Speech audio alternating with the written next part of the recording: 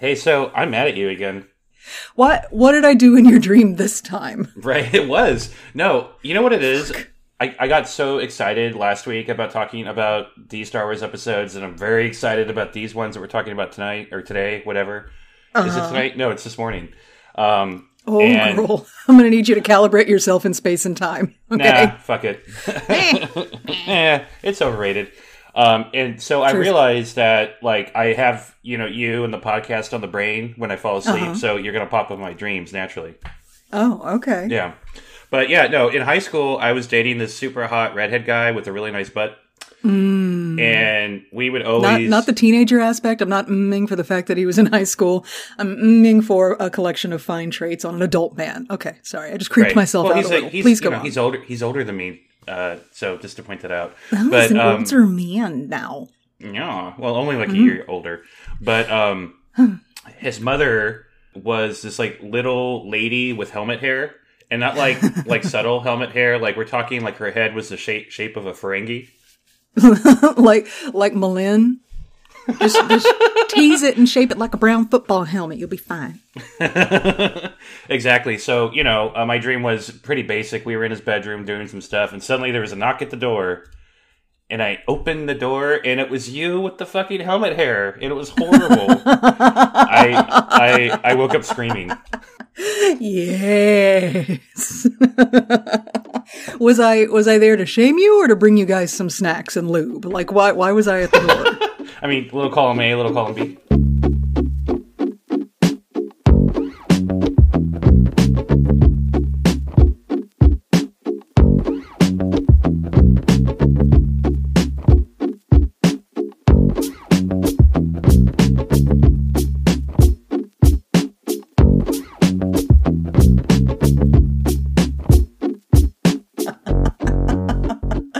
Oh, I just remembered this is going to be in an unedited video on the internet. Yeehaw. Shit. Oh well. All right. So, I'm sorry. The arboreal bukkake is, I feel like I need to clarify that especially now. The arboreal bukkake, is all up in my shit this morning. I think what I might do later today, if I'm feeling masochistic, is go out and take a video of the literal piles of fucking pollen that are all around my neighborhood. That's fucking gross. And like every car is green right now. I don't care what color it was before. It's green now. Texas can be so gross, and that's not even like the grossest that Texas can get. So many ways, on so many levels. I remember at college, like, it was a springtime or whatever when those fucking black bugs would come out. Fucking cricket season, and they would be fucking everywhere. You couldn't step on the ground without, like, smashing. No. Okay, but do you remember the unique horror of being a freshman at that school? So nobody told you, and you didn't know from prior experience, that there's like 3 months out of the year you cannot wear open-toed shoes on campus. You and Philip, our friend Philip, gave me the heads up about that because we were discussing what I should wear for our Vampire Alert conference. And I was like, yeah, I'm doing this hippie kind of character. I was going to wear sandals. And you and Phil were like, no sandals. Why? Yeah, you don't understand. You will get crickets between your toes. So I took your advice, but our friend Carrie did not. Look, Carrie's got a beat of her own drum situation going on. She's going to be fabulous no matter fucking what. She's going to do her thing, man. I love her. I fucking love that. Mm-hmm. She's still doing her own thing. Anyway. Yeah, but yeah, y'all, cricket season was so fucking horrific. But, it's Texas. And so why be horrified when you can turn it into a festival? So there was Cricket Fest every year. Fucking Cricket Fest, where we would celebrate the fact that one of the fucking plagues of Egypt has visited upon us. Oh, it was awful. Yeah. Just fucking, and I liked crickets as a kid. I don't anymore. Oh, not I was traumatized. Anymore, no. Okay, so that's enough memory lane, I think, for one episode. Shall we intro the show? You want to intro a show today? Hey, we have a show. Okay. Are you ready? Of course. Okay. Hey everybody, welcome back to Dark Side Divas, the podcast where a woman and a gay man express their opinions about Star Wars. My name is Stephanie, I'm the woman half of the show, and I currently do not have crickets between my toes. Hey, and hey, it's the little victories. I'm Chris, I'm that gay man, and Stephanie, don't worry, I'm not going to kill you. I have other uses for you. I fucking love these episodes so much. The whole reason why I started this line gimmick that I've been doing is so you could say that. That line, yeah.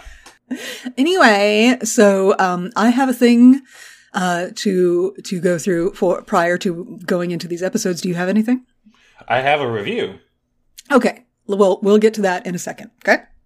Look at her trying to delay the inevitable. So, you remember last episode when we were talking about Obi-Wan going around to people and saying, no, they're Sith. They're Sith. They're Sith. You, average citizen warehouse supervisor guy.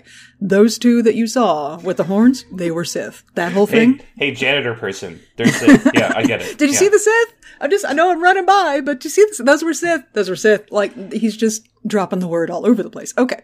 So, Lucas, my lovely husband, he listened to the episode and he hasn't had commentary to add in a while because here we are 66 episodes into this podcast. And frankly, you and I both have a really solid working knowledge of Star Wars.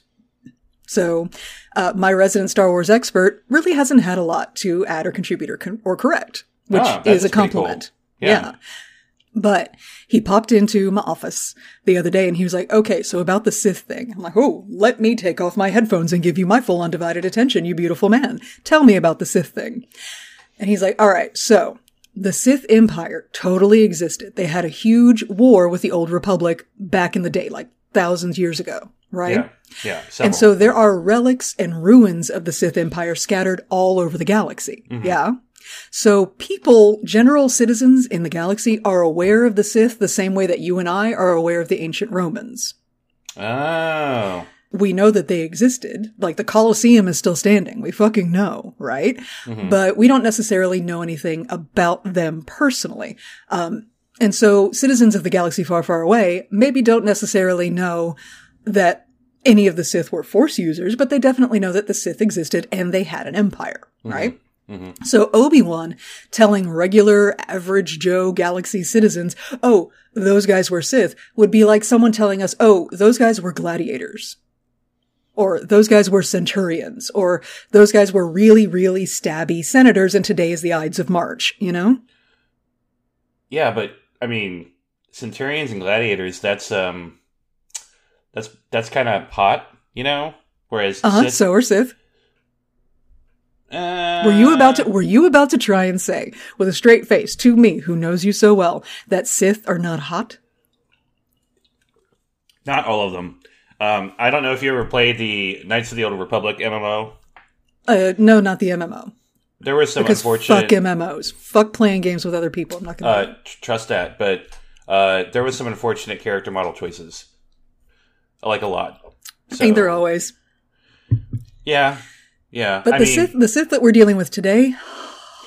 Oh, absolutely. We're talking about some real hot girl shit. Yeah, we're not talking about the Sith that have like vaginas on the side of their face. Like two of them. I don't know. Tell me more. Not the good kind, like the gaping, slimy kind. Okay, go on.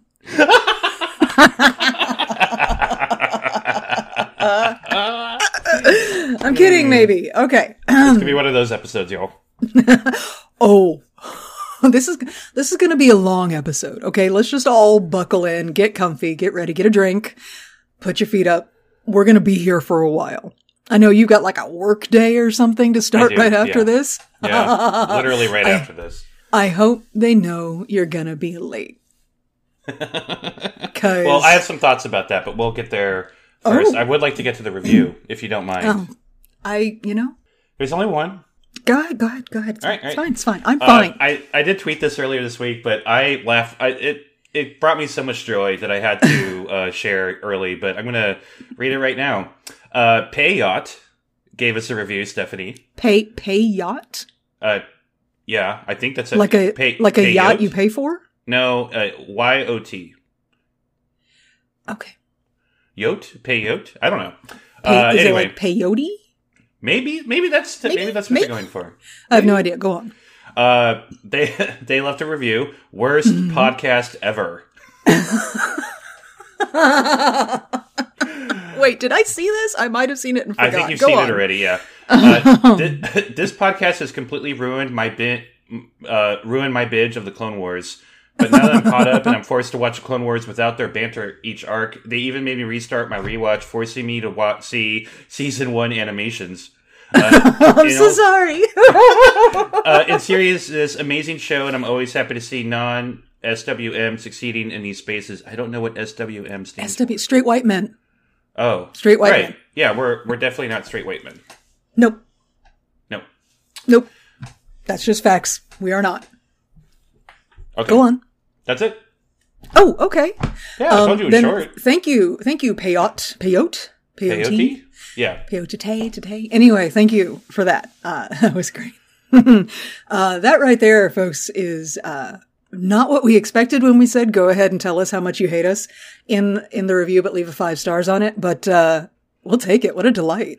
Yeah, we're sluts for critiques at this point. And praise. Oh wow. Yeah. Yeah. I mean, all of it feeds our souls. It's all attention. Negative attention, positive attention. It's got the same last name. It's from the same family. We want it all. We want it all. We want it now. So. Okay, anyway. Shall we get into why we're here today? Let's do it. Let's get right into it. I want to preface this very briefly with, look, it's been a minute since I watched through all of Clone Wars. So, I had forgotten that this shit is going down right now. Somehow my memory, I suppose, to sort of distance me and protect me, shunted these episodes, particularly the events of the second one, toward the end. Like season 7, obviously I have time before I have to live through this. No, that's not happening right now. I've completely forgot this was going down right now. Wow. And like the events of these episodes were blipped out of my memory. And so, I was legit ambushed all over again.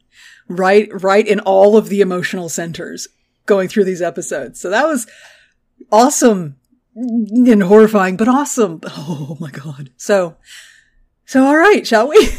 Well, yeah, I mean, before we leap into this, Stephanie, I think something that could help us shorten some of this is there's a lot of action scenes in these episodes. Yeah. There's a lot of big topics I want to cover. I really don't think we should go blow by blow with the action. Oh, no, we're not going to. Okay. I never planned on that. But then we do it. Well, there's some specific notes in the fights that I want to highlight because they're plotty and they're cool and stuff, but we cannot go blow by blow through the action. We just can't. I don't remember it all. But, even with planning on not explicitly describing all of the fight scenes, I know we're going to be here for a minute. Yep. Cool. That's just how it is. But okay, shall we do this? Let's do it. Let's get right into it. All right. I'm so excited. So, what we are doing on this podcast is we are watching through the entire Star Wars visual story in chronological order, which means that we started with The Phantom Menace, and today we are in season 5 of Clone Wars, halfway through a notorious arc involving Maul and Savage Opress. So, today we are going to be talking about Clone Wars Season 5, Episode 15, Shades of Reason, and Episode 16, The Lawless. Yay! Ooh. Okay, so Season 5, Episode 15, Shades of Reason, the Jedi fortune cookie at the top of the episode is Alliances Can Stall True Intentions. Maul. Ooh. Your friends Maul. get in your way. Drop that baggage and move on. Amen to that. Hey. All right, here we go. You ready? Yes. Get it. I'm going to try not to laugh. Good luck. Villainy swells. Yeah, it does. And so do I. With an army of the galaxy's most vicious criminals, Darth Maul and Savage Opress conspire with Pre Vizsla and the Death Watch to topple Duchess Satine, ruler of Mandalore, while the conspirators prepare to attack the Mandalorian capital Sundari from a base on Zambar. The fate of 2,000 other neutral systems is under threat as Darth Maul moves closer to establishing a vast criminal empire. Oh, yeah. Why would you use the word swells in the description with Maul and Savage in it? That's there for the grown-ups. Yeah, every now and then they toss us a cookie crumb. Yeah. Okay. That's all that was. Anyway. No, there's a couple of shots in this episode that are, I feel were custom made for me, personally. Yeah. The animators were like, I know this 42-year-old bitch is going to be watching this for her podcast in 10 years. And, right. I know what she likes. I know exactly what she likes. And they're right. They were correct about that. But we will get to it. So, first thing out the gate in the episode, we are in fact totally planning the attack on Mandalore. Right. And, it was kind of nice. They had a nice hologram image of Sundari and, they were deciding how they were going to do this. And Maul's all, hey, I know, I'll have my crime army cause chaos all throughout the planet and y'all will just come in and be heroes. Yeah. And nobody's suspicious of this plan. Nobody at all? Maul is like, here's what we're going to do. Me, my brother, all of these guys who are totally working for me, we're going to go in, we're going to fuck shit up. And then you, Pre Vizsla, Death Watch, you will swoop in and save the citizens from us and arrest us. And then you'll be the heroes. Like, nobody is suspicious of the fact that the Sith Lord is volunteering to be arrested. Anyway, there's a lot of... I would have been instantly suspicious, but Pre Vizsla's a goddamn moron, so... He's a fucking moron. Well, thankfully, Bo-Katan knows that something's up. So, they have this meeting. It's funny, my partner was watching this. He hasn't watched too much of Clone Wars, but he did watch all of Mandalorian and Book of Boba Fett with me. So when he saw the Pikes, he was like, oh my god, the Pikes, oh my god! That was super cute. And I was like, yeah, they're fucking assholes, fuck them. They're goddamn awful. I hate the Pikes, yeah. In this meeting, though, while they're doing the planning, I had to watch it a couple times because I was super distracted by the Mohawk twins. Did you see these guys? I was like, need to talk to Steph about this. What the fuck? What the fuck? Like, there's a guy standing next to Pre Vizsla, and he's got, a very Mandalorian face with the angular cheekbones and the chiseled jaw and the blonde hair, but he's got a mohawk, right? Good for him. But then we cut to Bo-Katan, and she's got the same guy standing next to her. Yeah. But they're on opposite sides of the room. That can't be the same guy. Because it's not the same guy. Because they're twins. Because those are Bo-Katan's harem. I have in my notes. Oh, okay. Headcanon accepted. One of them has a scar down his left cheek. The other one does not. And so this is deliberate. Like, they deliberately used the same character model for both of these non-speaking Death Watch dudes and just put a scar on one of them and called it done. This is my cyberpunk fantasy. You know what? Headcanon accepted. Yeah, she's banging them both. Just like you said earlier, sometimes they throw us a bone. They were like, there's some perverted gay man who really likes boys with bad hair and face scars, and twins, and here we are. Here we are. Okay, so the plan is pretty straightforward. All of the thugs will attack. Death Watch will swoop in and save everybody. Nobody likes the plan, which I think is the spirit of compromise embodied. Bo-Katan hates it. She, like, they adjourn from the meeting, and she and Pre kind of step aside, and she's like, this is bad. And Pre Vizsla's like, yeah, I know, but we're totally gonna kill Maul and Savage and all of his little leader people. And I want you to hear my eyes rolling in the back of my head. I know. But here's the thing about Pre Vizsla and his desire to rescue Mandalore from the rule of Satine. He says, we need those Sith and their thugs to cause some pain and show the Mandalorian people how weak Satine really is. Okay, so you're terrorists. Right. That's what this is. But you do not give a fuck about the Mandalorian people and their welfare or anything. All you care about is making Satine look weak, but motherfucker, she didn't look weak until you showed up and started terrorizing people in a coordinated effort for which you had to get 2 Sith Lords and an entire goddamn army. Satine is not weak, you're just an asshole. Fuck yeah. Anyway, and also, that's how I feel about that. I have in my notes, this is like a play within a play moment, because this is the same exact play of the Clone Wars.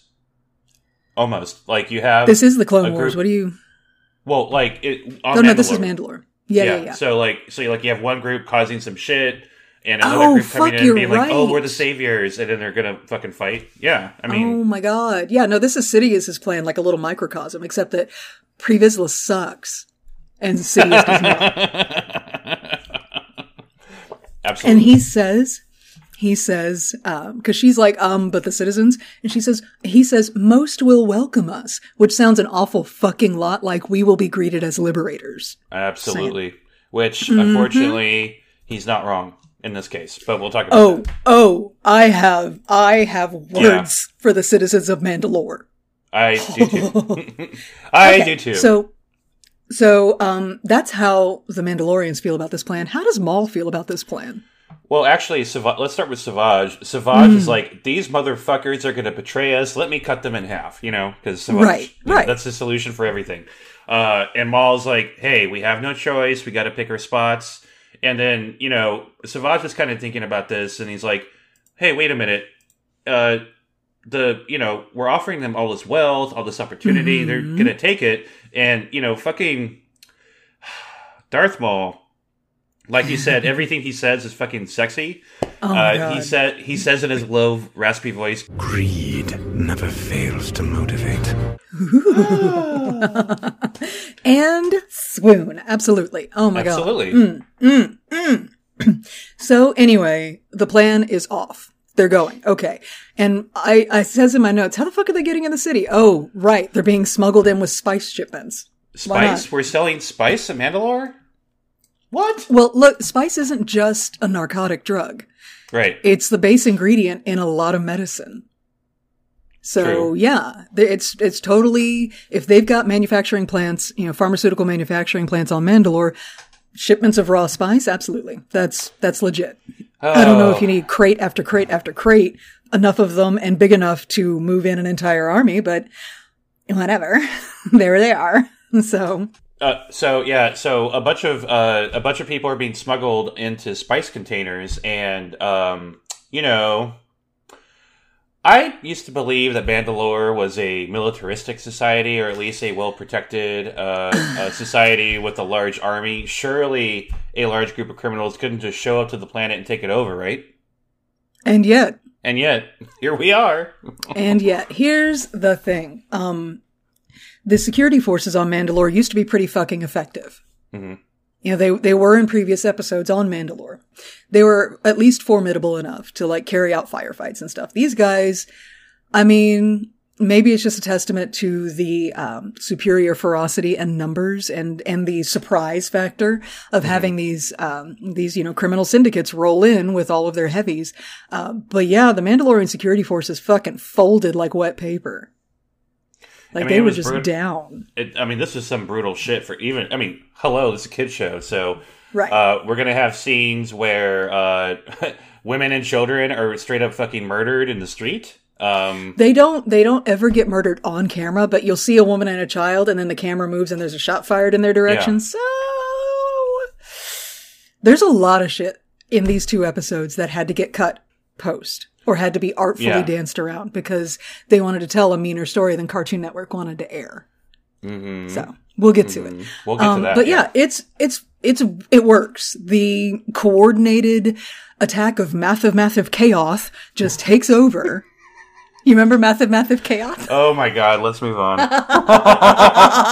massive chaos. Real quick side story. Oh God. I lived in a dorm at college, like many of us did, and there was an intercom system. There was a RA who was he was extremely flamboyant and extremely mean. Like extra. Oh yeah, he was awful. Yeah, he was extremely mean. He was not gay, except he's gay now. And and he bullied the fuck out of gay people. So when he came on the microphone with his lisp, Stephanie and I would make fun of him. And one of the things he would always try to say is, like, he would always try to invite people to the living area to do some stupid-ass event, which Stephanie and I could never be bothered to do that shit. Even though Stephanie was an RA, too. Yeah, I knew that nobody wanted to come to my events when I had to throw them. That's why they always involved free pizza. Uh-huh. That's what got people to show up. That's what got people to show up. So, so anyway, one time he was like, everybody come to the Mouth of Chaos. And we were just like, what? So when we make fun of the lisp, we're making fun of that specific homophobic asshole. Yeah. So we always punch up or lateral. We never punch down. So I have a lisp too. So it's, I feel comfortable with making fun of myself. Anyway, back to Mandalore being destroyed. Massive chaos. My favorite is the tour guide droid. The tourist droid. He's like, welcome to Mandalore. And then he gets shot in the face. I know. This droid does its first actual appearance in our timeline, real world timeline, is in Revenge of the Sith, by the way. Oh. Yeah. I did look up information on the tourist droid. The tourist droid shows up all over the place, by the way, in comics, in the background of The Mandalorian. I didn't ever see it, so I'm literally going to go back and watch these episodes and try to look for it. But it's always in the background, so... It's an adorable droid. It's got a little friendly face. It's super cute. Anyway, it looks like the entire Vanguard is just Pikes and Black Suns, just going at it, right? Yeah. But Savage Opress gets unleashed on the vaults. And everybody, I just want to point you directly to timestamp 435 for the best shot to date at this point ever shot in the Clone War, which is a tight close-up on Savage's face as he growls and ignites his lightsaber. Delicious. Anyway, he wrecks fucking shop. Yeah, did you notice what he did with his lightsaber, though? What specifically? He spun the lightsaber. Wait, people spin double-bladed lightsabers? I don't know what you mean. Yeah, I know. That's not a thing. That's not a thing that's ever happened before. It was extremely effective against repelling blaster fire. Wouldn't it be nice if there was like a device that just spun for you? That just spun it like automatically, like a helicopter blade? Yeah, that would be amazing. I wonder if they'll ever develop that. Anyway, so we cut to Satine. Right? All of this chaos is going on. Cut to Satine. She is the Duchess of Mandalore, and she's being informed that all this chaos is happening. So, real quick, this episode does give us the glorious return of Anna Graves as Duchess Satine Kryze. Yay. Love her. And also, shout out to her season 5 character model. Shout out to that fucking dress she's wearing. Yeah, the dress, but they've also, with her face model, they've softened like the super sharp lines of her cheekbones and her jaw. She's still very aristocratic and recognizably herself, but she's gorgeous. Like she looks amazing. It's stunning. Anyway, so I've got in my notes, oh shit, Pre flies in with Death Watch. Is she addressing the people at this moment? Yeah, so I think she's addressing the people. They do this thing where there's like a balcony and everybody, I guess, that lives on the planet shows up to this one little area. It's very much like "Don't Cry for Me, Argentina" moment up on the balcony, right? That's oh my god, I have Evita in my notes.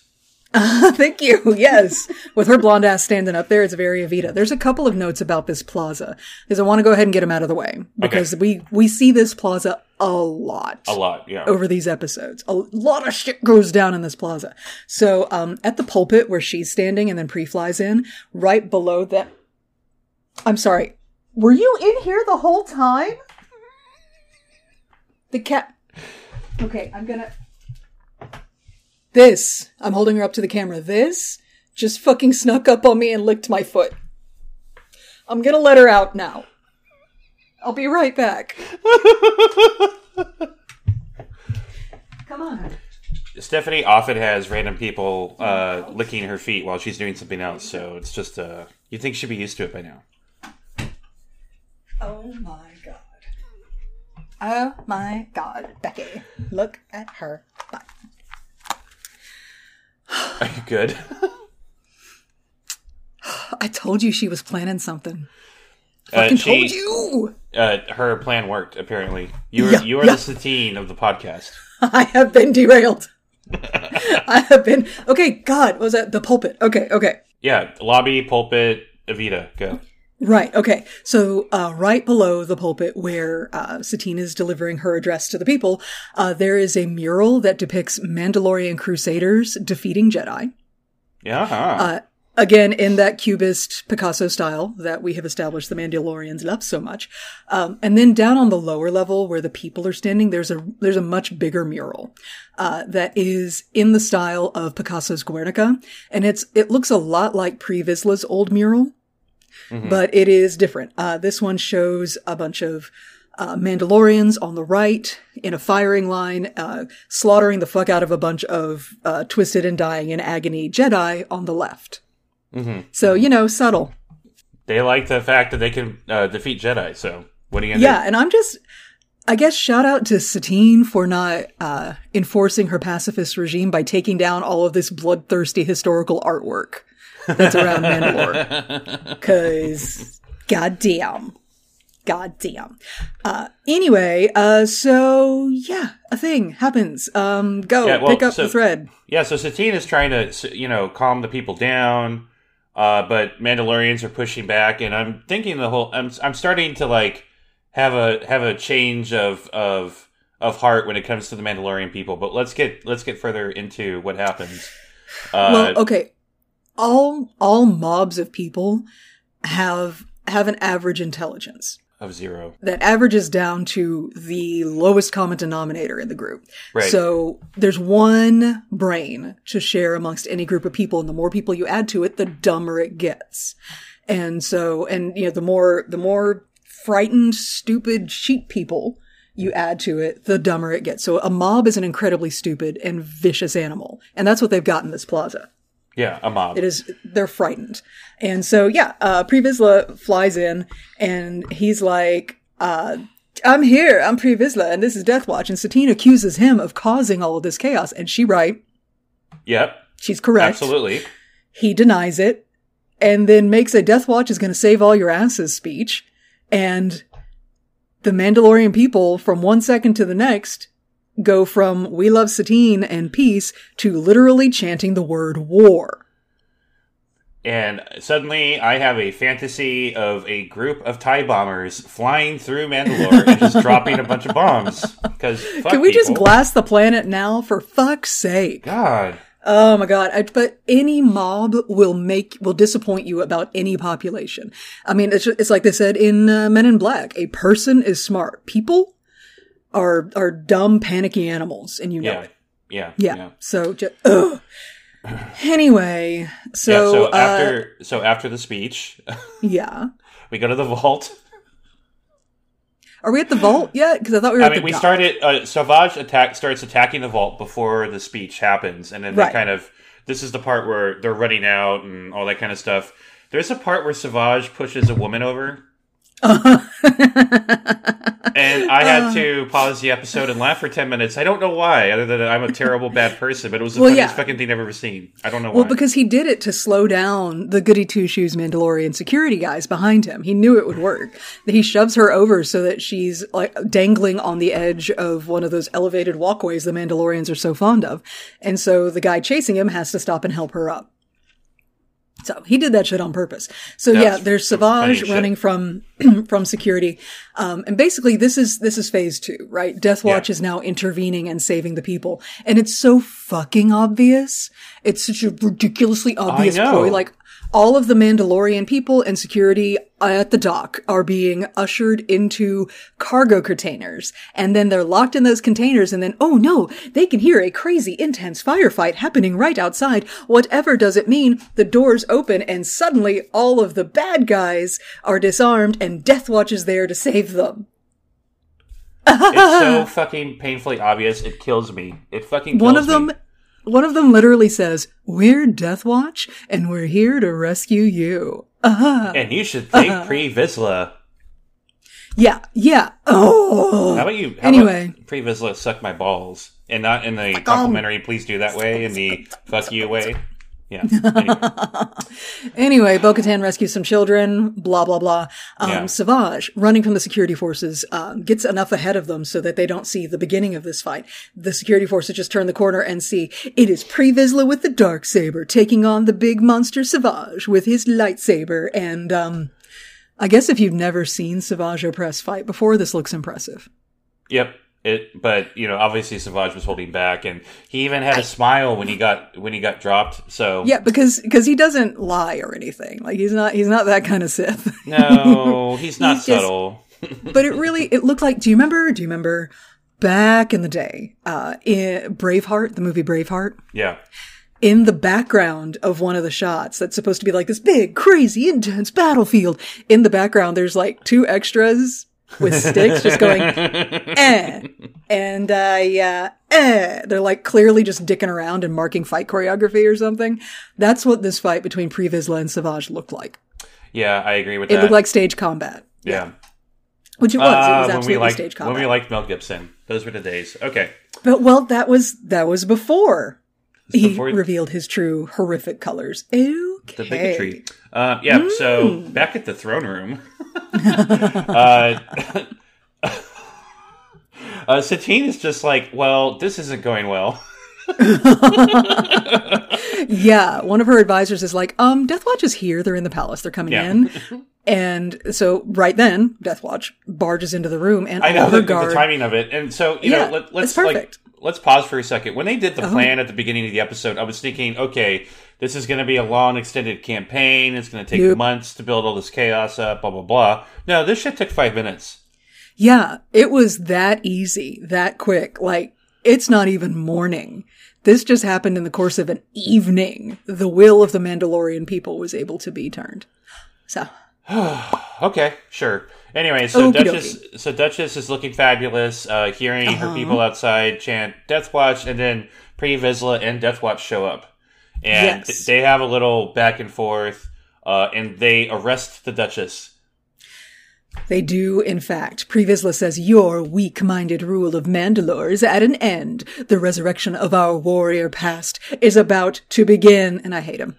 I hate him too. I hate him so much. So they do. I love you, Jon Favreau. You're not watching this. I love you, Jon Favreau. You're not listening to this or anything.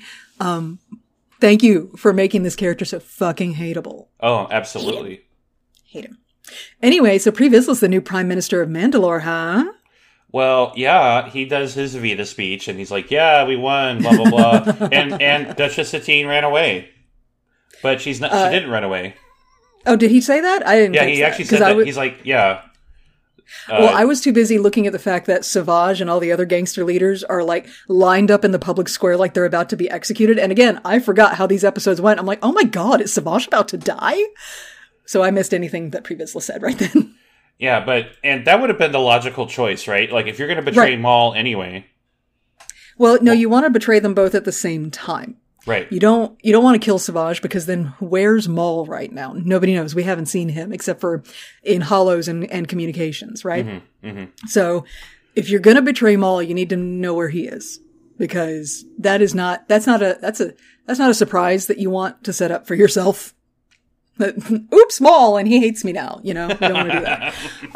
So I guess we got away from that. So I was left wondering what the fuck was the fate of Savage. I don't give a fuck about the gangsters. Black Suns and Pikes can suck it. Yeah, for sure. For real. But then we cut to the Mandalorian prison, where Satine has been locked up. Ugh.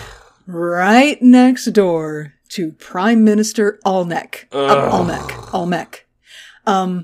And so this does bring us the return of Julian Holloway as the voice of Prime Minister Almec. Yeah, welcome Julian Holloway, but Almec. And he, for a reminder, was locked up, 2 seasons ago? 3 seasons ago? 3 seasons ago, yeah. For shipping in, poison tea. He was locked up for corruption, and for using the black market, and he still thinks he was right, because he feels like Satine totally choked off all of his options with her fucking neutrality pacifist bullshit, blah, blah, blah, blah, blah. They get really petty. There's much taunt, much petty here, between the two of them, and then they just sulk in their individual cells. We move on. Yeah. To Maul. Yeah, so they're in the throne room, and Maul is like, this is excellent. We can move on to the next phase. And Pre Vizsla's like, actually, here's where I betray you. Yeah. And I have in my notes, Maul is handcuffed. # swoon. They do get cuffs on Maul, and because Maul was like, my vision is that this is the base of my criminal empire, and Previs is like, my vision is that you fuck off, and he says, your vision no longer matters. He's all, you work for me now, basically. And so now it's time to not only betray Maul, the Sith Lord, but publicly humiliate him. Let's do that. Yeah. So Maul has his Evita moment. Well, no, because Maul is just in cuffs before the crowd. Pre Vizsla is vamping for his next Evita moment and gloating about having caught Maul. He's like, this is the guy who fucked you all up. This is the guy who did all of this. I caught him, we're good, and you all love me now. And they do. When I watch the scene with my partner, I think it was me, I don't know who, but somebody yelled, strip!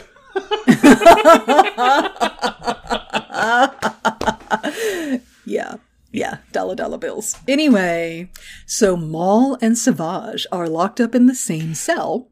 Yeah, so let's talk about the top 3 stupidest choices you could have ever made in any Star Wars. Thank you. What the fuck? Thank you. You have 2 Sith in the same cell? They're not going to be encased in one of those sarcophagus things that they have? Right. A, you've locked them up together. And B, you didn't even put them in one of those fancy anti-Force user cells that Mandalorians absolutely 100% fucking have. Right? What? And like, baby, okay, honey, is this your hubris talking? Is that what this is? I think that's what this is. Because holy fucking shit, this was stupid. Beyond stupid. I mean, he definitely knows about the anti-Force user measures. He's covered in 1,000 of them in his armor. There's no way he doesn't know that cells like that exist, and yet he doesn't lock them in it. And Maul and Savage, no. They know that they can walk out of here anytime. They're in no way fussed about the fact that they've been locked up. Nope. And so Savage is like, so, what are we doing? And Maul's like, okay, so we need to replace Pre Vizsla. Obviously, he sucks. And he says, by placing us in prison, Vizsla has unwittingly put us in reach of several candidates for his successor. Oh my god. Yeah, why would you lock him up in the prison where all of your enemies are also locked up? Yeah. Anyway. So my favorite line, my favorite line of this episode comes up right now where Maul's like, okay, I'm ready to leave the cell. Apprentice, I wish a tour of this facility. Yes. And then Savage literally just flexes. He just goes, oh, like a bodybuilder pose. Yeah, he does the full Hulk Hogan Hulkamania thing. Right. And just with a pure flex of the power of the dark side of the Force, shatters all of the walls in their cell. They're just out. They just Can you imagine can you imagine him doing that to our walls? Can I, or did I already? God damn. Right? God. So, the Dathomir boys take a little stroll through the prison. They murder the occasional Death Watch guard that they encounter along the way, and they get to Satine's cell. Mm-hmm. And Darth Maul, he's very polite. He's like, oh, you must be the Duchess. Okay. Because here's the thing that I want to point out. Maul, for all that he's evil, he is never anything less than respectful to women. Absolutely. He refers to her as Duchess. Mm-hmm. I say respectful. He does do terrible things to her physically later. But as far as, this is a nice Dathomir boy. He was raised in a matriarchal society, right? He has good manners. He has good manners. There's no, just because I am a demon person here to do the violent overthrow of your entire planet and subjugate your people doesn't mean I need to be rude about it. And that's hot. Yeah. Right. So anyway. So Satine's, what's he asking her about? Go. So Maul's like, hey girl, what's your deal? And Satine's like, you're a piece of shit. I fucking hate you. And blah, blah, blah. And then Maul's like, hey, where are your friends? And Satine basically is like, well, they're either dead or they're dead. And Satine's like, but I'm stuck with this asshole right next to me who's all corrupt and vile. And Maul gets giddy like a schoolgirl. He's like, vile, corrupt. Ooh, yeah. Ooh, candy. He's like, okay, so I'm not talking to your self-righteous ass anymore. I'm going to move to the next cell. I'm done. Okay. So he steps over to Almec's cell. Yeah? Yeah. And he likes what he senses and sees because he can tell that Almec is a scumbag, the kind of scumbag he can work with. So his kind of scum. Yeah, that's his kind of scum. Yeah. So Savage, so while they're talking, Savage is like standing guard, and there's some guard that's like, "Hey guys, what are you doing out of your cell?" And Savage just like force pulls and murders him. Well, he force pulls him over and suspends him up in the air by his throat. While not Savage, Maul doesn't even acknowledge this is happening. He's continuing to talk to Almec and like, "Hey, I'm gonna make you the prime minister, okay?" Mm-hmm. And Almec's like, "Okay, but I thought you were working with Pre Vizsla." And then Savage snaps the Death Watch guy's neck, drops him, and Maul goes, "We were."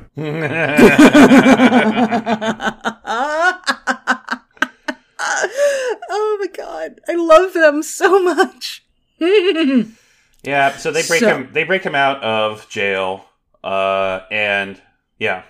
What's the plan now? So Maul's like, "Hey, so Pre Vizsla's a stupid ass fucking soldier. So I figure if I challenge him to one-on-one combat, then I can somehow manipulate everybody to follow me." And Almec's like, "Well, actually, as per our tradition, if you do that, you get to take over the world." Right. What a helpful scumbag. And so Maul's like, "Excellent." And so they go to the palace and they just walk in. And Maul, in front of all of the assembled members of Death Watch, challenges Pre Vizsla to single fucking honor bound whatever goddamn look at how big my cock is combat. Yeah. Okay. And the fight was badass. Right. This is one of those things where you have to watch it for yourself if you've never seen this Star Wars before. Shout out to the constant background shots of Satine's painting overlooking them. Exactly. There's no way that this fight was not staged directly in front of Satine's giant ass Picasso portrait, accidentally. That's intentional. Like the spirit of her pacifism and peace is watching this horror show go down. But before the fight even starts, one thing. Quick thing. Okay. Beautiful thing. So Pre Vizsla's like, "Give him his weapon." And so Bo-Katan tosses Maul his lightsaber. And so Maul heard about the close-up shot that Savage got earlier in the episode. And he was like, "Hold my beer." Because he gets a tight close-up in his face and ignites his lightsaber and growls. And I'm sorry, y'all, I didn't note the timestamp on this one because I was too busy swooning over that whole moment. And don't you wish you had a repeat feature now, like I was talking about before? I find you adorable. I find you adorable.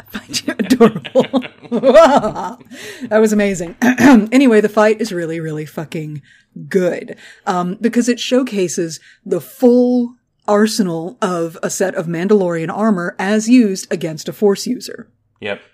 Which they're specifically trained to fight Jedi, which Jedi fight very defensively. Sith do not. Typically, yeah. No. And I actually found a quote from Dave Filoni about this fight scene. Right? Cool. And he says, "It was, without a doubt, the best fight we had ever done. Until the next episode, and that one's better." Oh, yeah. Oh, yeah. Oh, yeah. But, like, he's justifiably very proud of this fight scene. It's so fucking good. Y'all go watch it. Just go watch it. Oh, my God. Shout out to the flamethrower. Shout out to the flamethrower. Turns out it's really effective. Who knew Maul could just duck? Can you just duck? It helps that he's bald. So the heat off of the flamethrower going right over his back didn't like burn off any hair or anything. So that's helpful. Anyway, towards the end of the fight, they both end up disarmed of their sabers, and now it's a fucking brawl, but one of them has horns on his head and metal feet, and the other one does not. Right. So Maul wins. Yeah. So Maul, very dramatically, at the base of the throne, picks up the Darksaber because symbolism matters. Of course. It's important that he use the Darksaber for this. Picks up the Darksaber and beheads Pre Vizsla. Yep.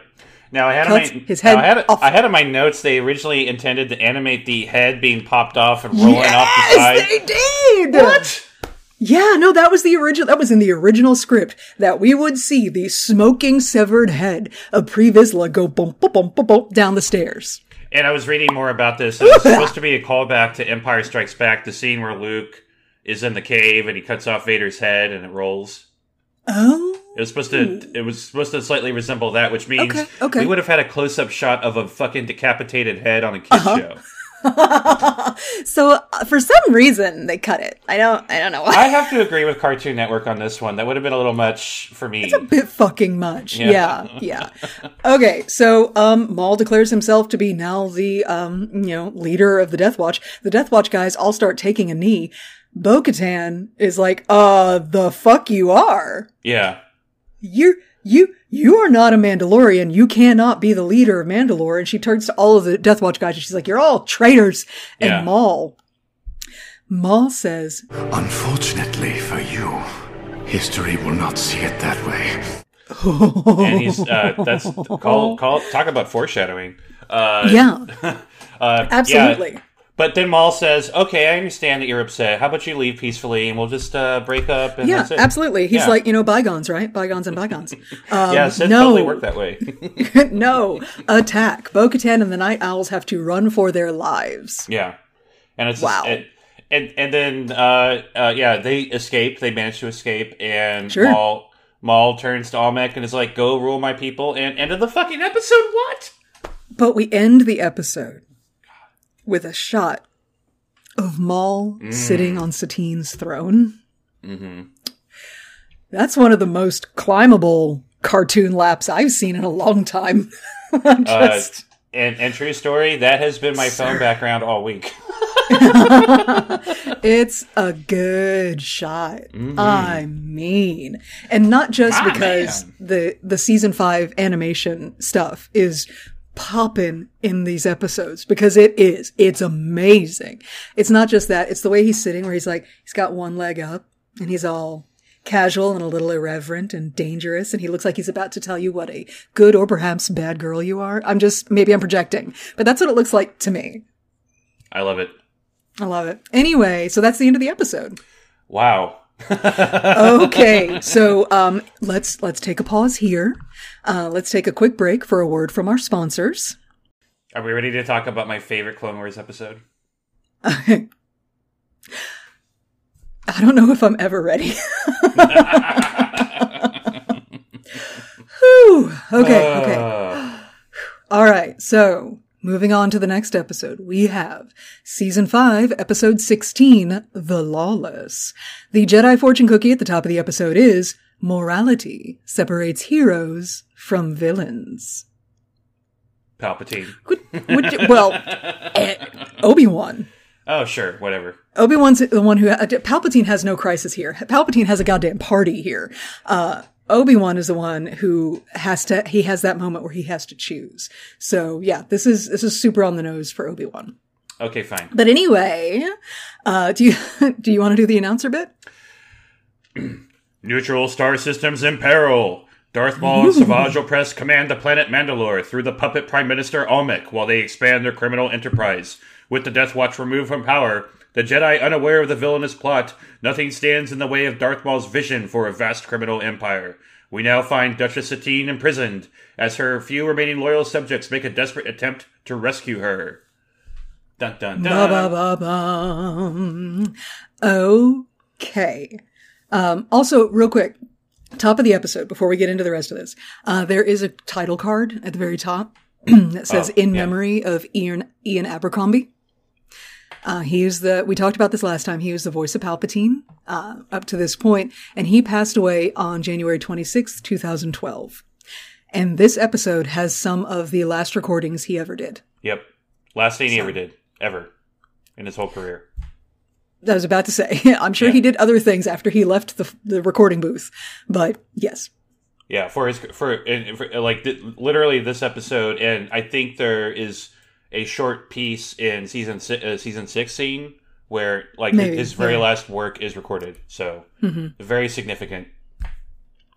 So, also, I saw in another interview with Dave Filoni something to keep in mind going into this episode, and honestly, going into the rest of Clone Wars. Okay? Mm-hmm.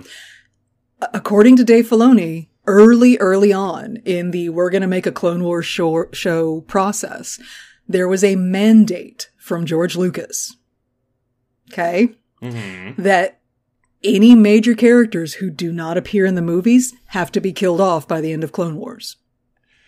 Well, luckily, Star Wars was sold to Disney, so that way Ahsoka could live. Right? Because he totally would have killed her. Oh my god, no, you're right. Yeah. Oh, wow. So that means that Dave Filoni and them went into the production of Clone Wars knowing that if they couldn't find a way to talk him out of it, they're going to have to kill Ahsoka Tano by the end. Right. What? The same. Oh, just saying. What a pig. Thank you, anyway. Disney. Thank you, Disney. My master, thank you. The mouse reached down his benevolent, cartoon-gloved hand and lifted Ahsoka from the perils of George Lucas's ownership. Thank you. Yeah, so we start off in jail. We see Maul going to Satine going, look, my bad, I'm sorry, I did everything, and he gives her the planet, right? Yeah, 100%. That's what happened. No. But what does happen? So Satine is in prison, right? Yeah. Satine, she's looking very upset and sad, understandably. Well, yeah, some shit has gone down. Yeah. She's a very responsible world leader. She's very concerned for her citizens, even though they're a bunch of assholes. But suddenly, the door doth open, and who should be there to rescue her? Corky Kenobi.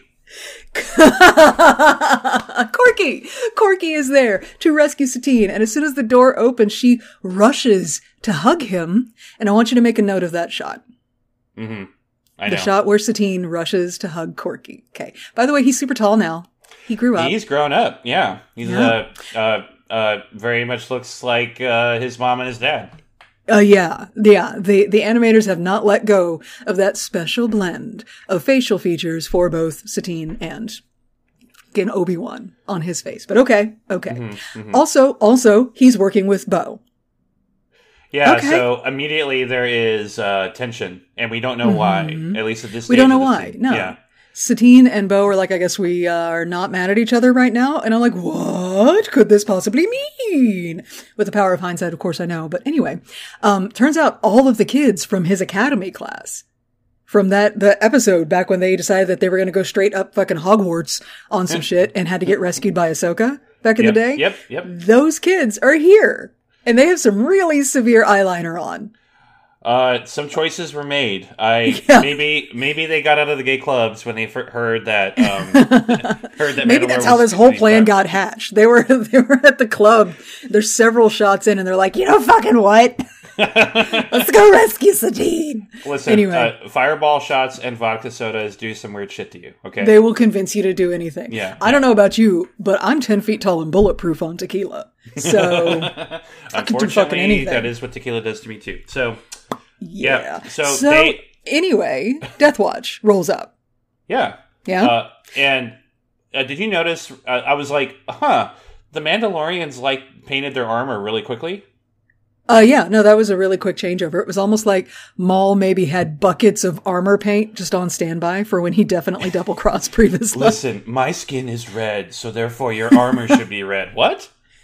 Yeah, I understand he did red and black now.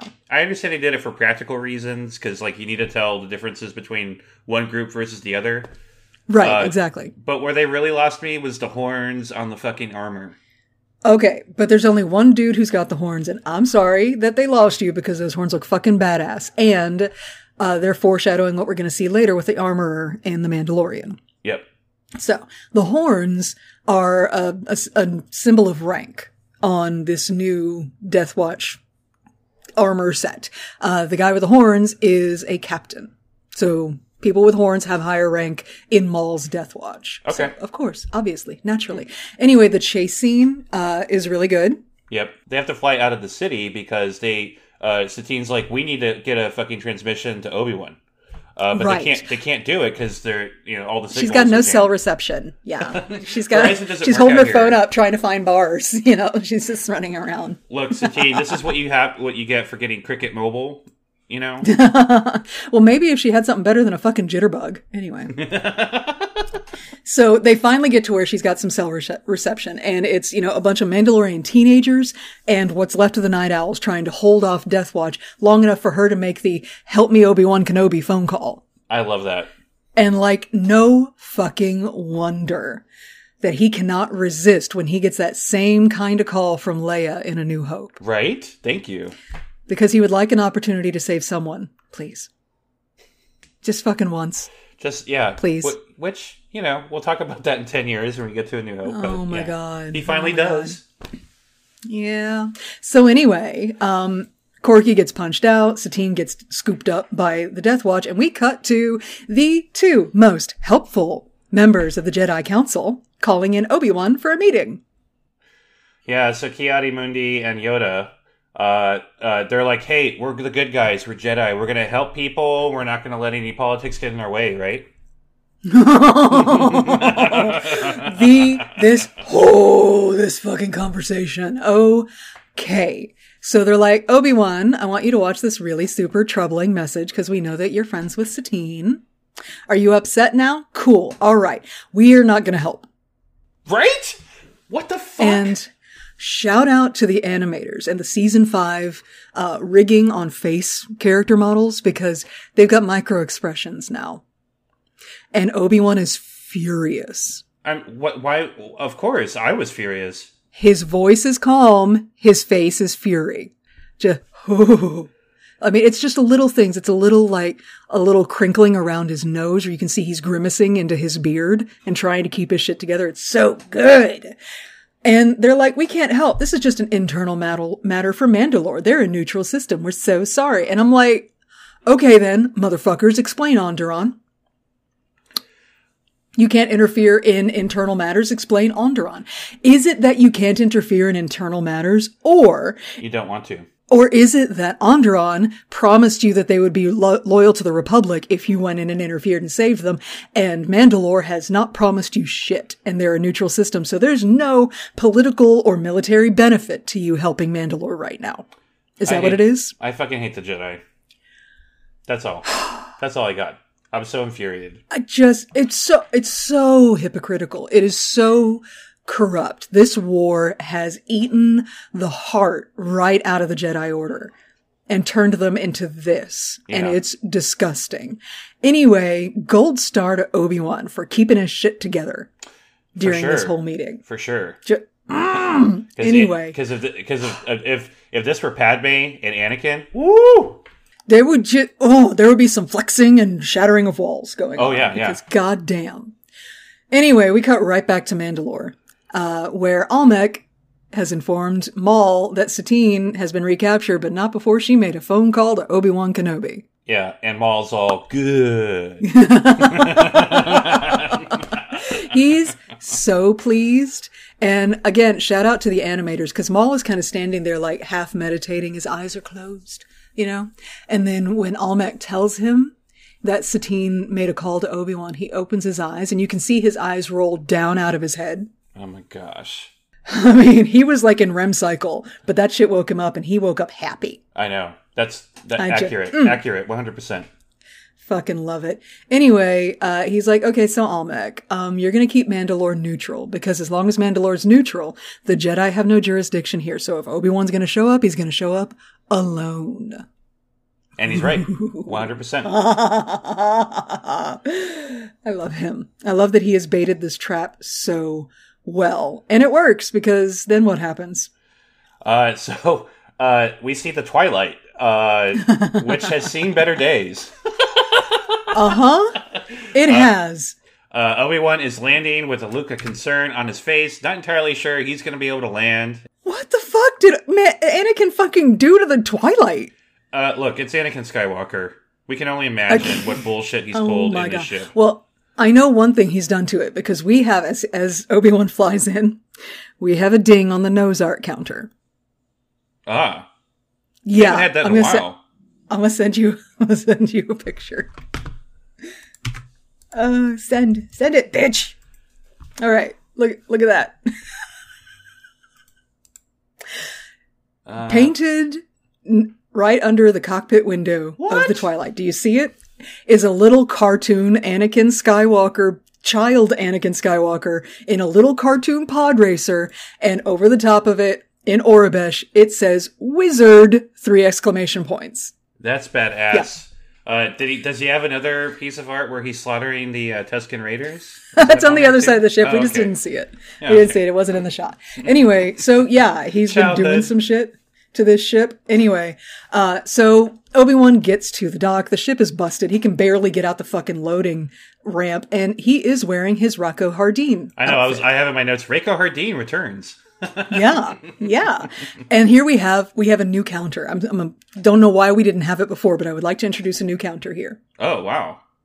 Because one of the Death Watch dock security guys steps up, and Obi-Wan gets our first official ding on the, what do I want to call it? Let me scroll up. On the luring dock security agents on board your ship for nefarious purposes counter. Because this is going to happen a lot. Yeah, so call back to A New Hope where Obi-Wan gets and the guy Rogue on One, the ship. And yeah. And steals his goddamn outfit. Uh-huh.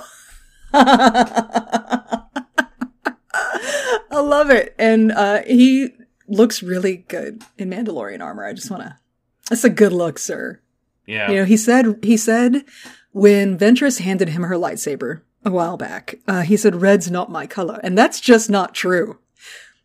Red works on you, sir. The red and black thing? Well, red lightsaber, not so much. The armor, he can keep that.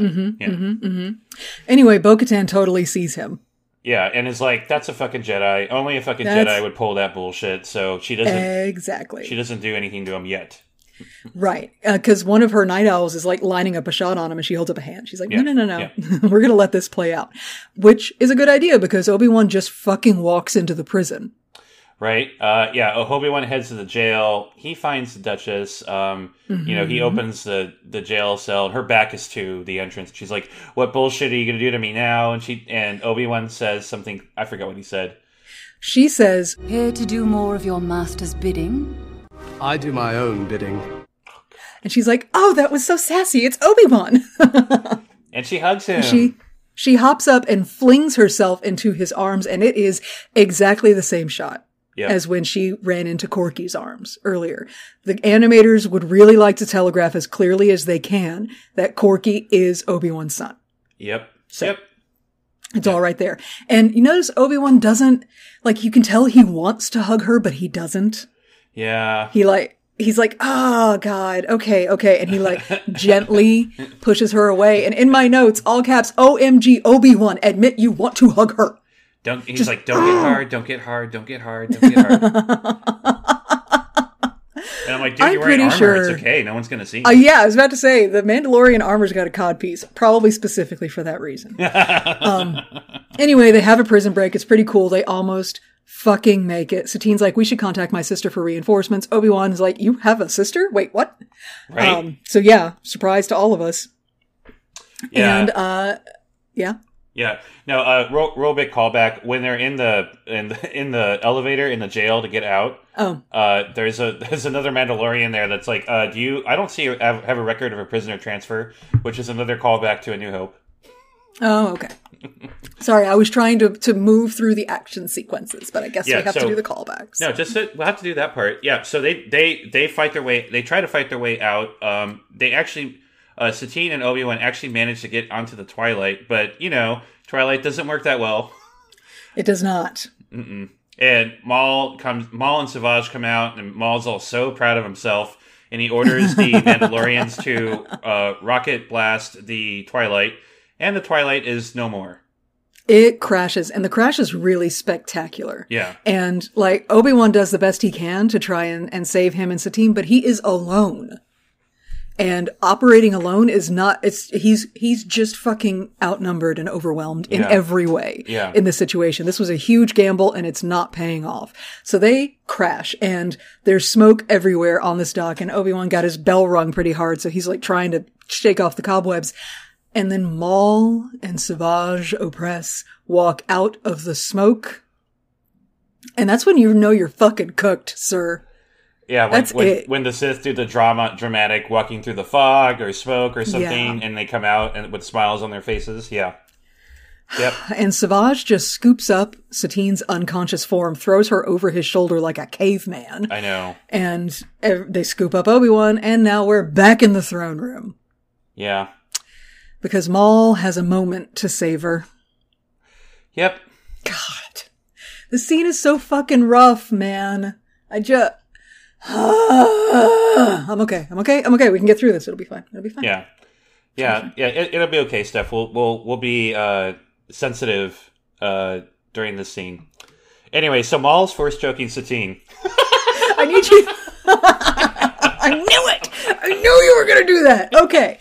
Before he scoops her up, because you can't just start force choking her without some kind of sort of really ominous verbal foreplay, because you're Maul, right? So he, in speaking to Obi-Wan, who is being held in between two Death Watch, says, "Your noble flaw is a weakness shared by you and your Duchess." And then he force chokes her, lifts her up, and is carrying her down the stairs in midair with him as he stalks closer to Obi-Wan. And he says, "You should have chosen the dark side, Master Jedi." And okay, another new counter right here. I would like to introduce the "Your emotions betray you" counter. Ah, that's a good one. Because it's going to happen. It's going to keep happening. But I think this is... Okay, chronological order. This is the first time I think we're hearing the your emotions betray you shtick. Yeah. But in real life order, of course, obviously, this happened originally in the original trilogy. And it just keeps being said by dark side people. The taunting light side people. Yeah, emotions betray you, join us, we will bring order to the galaxy. All those fun, wonderful things that they believe in. It's like the dark side only has a few set of standard responses. Yeah, pretty much. Just click through them, something's going to work. It'll be fine. But yeah. We will respond to you in 24 hours. Maul's like, "You should have gone for the dark side. I can tell that you are super angry right now, and that's really hot." And Obi-Wan's like, "No. The real strength is resisting the dark side." Oh. And he's right. He is right. Like, the Absolutely. dark side is easy. It's so easy to fall for the dark side. And then he starts to try and appeal to Maul. Perhaps as a person, perhaps just to undermine his triumph in this moment and make him crack and just attack Obi-Wan directly and drop her. Yep. Maybe that's what he's trying to do. But he's like, "I know the decision to join the dark side wasn't yours. The Night Sisters made it for you." Silence! Talking about a man's mom. It pissed him off, but not in the way that Obi-Wan was probably hoping. Yeah. Because Maul says, "I never planned on killing you, but I will make you share my pain, Kenobi." And? Why are you going to make me say it? And? Because I'm going to do it with the tact of a bull. Okay. And so he uses the Force to float Satine forward onto his ignited dark saber.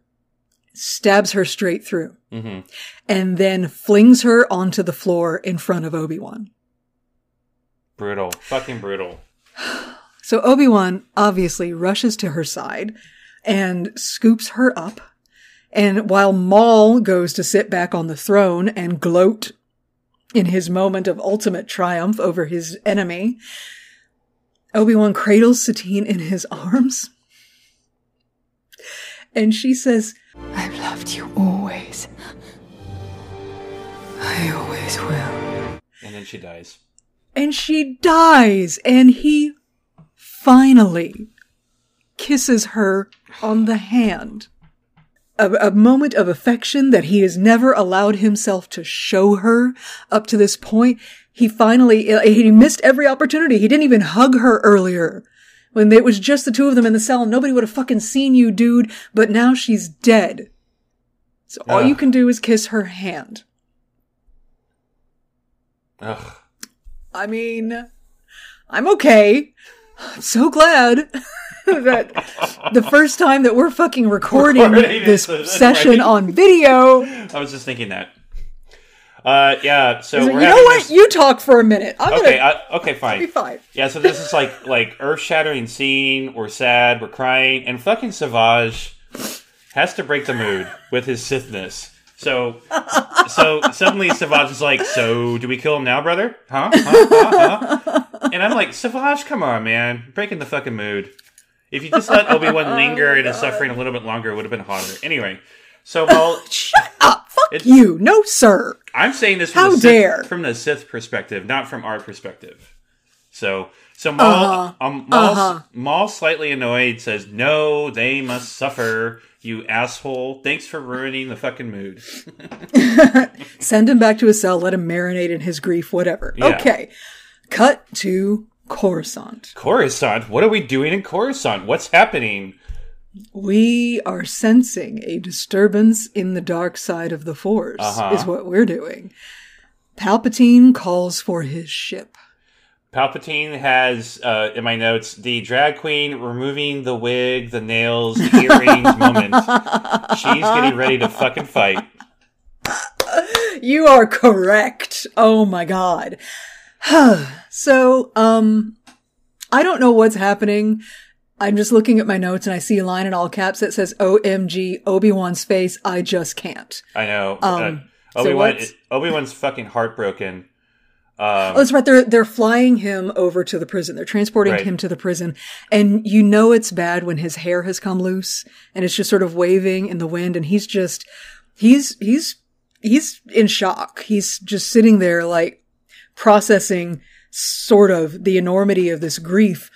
But then what happens? What interrupts his moody moment? Suddenly, Bo-Katan and her owl people come to attack and save Obi-Wan Kenobi. This part was super cool. One of the guards had Obi-Wan's lightsaber on him for some reason, and you see, like, in the corner of a background shot, the guard dropped the lightsaber on the ground. I was like, why would you still carry that? Okay, anyway. Okay. Fast and Furious Star Wars. So that Obi-Wan can have his lightsaber. Exactly. That's all it is. They're on an open platform in the middle of the air. So Bo-Katan's like, "Hey, do you know how to fly one of our jetpacks?" And Obi-Wan's like, "No, but I'm a fast learner." And he is. But he is. In this case, he is. Quick. But I was like, Obi-Wan's not a fast learner. He's just using the Force and letting his instincts take over. You know? Exactly. He's not. I'm a fast learner is Jedi code for I'm gonna let the Force do this. This is not me. I'm gonna use the Force.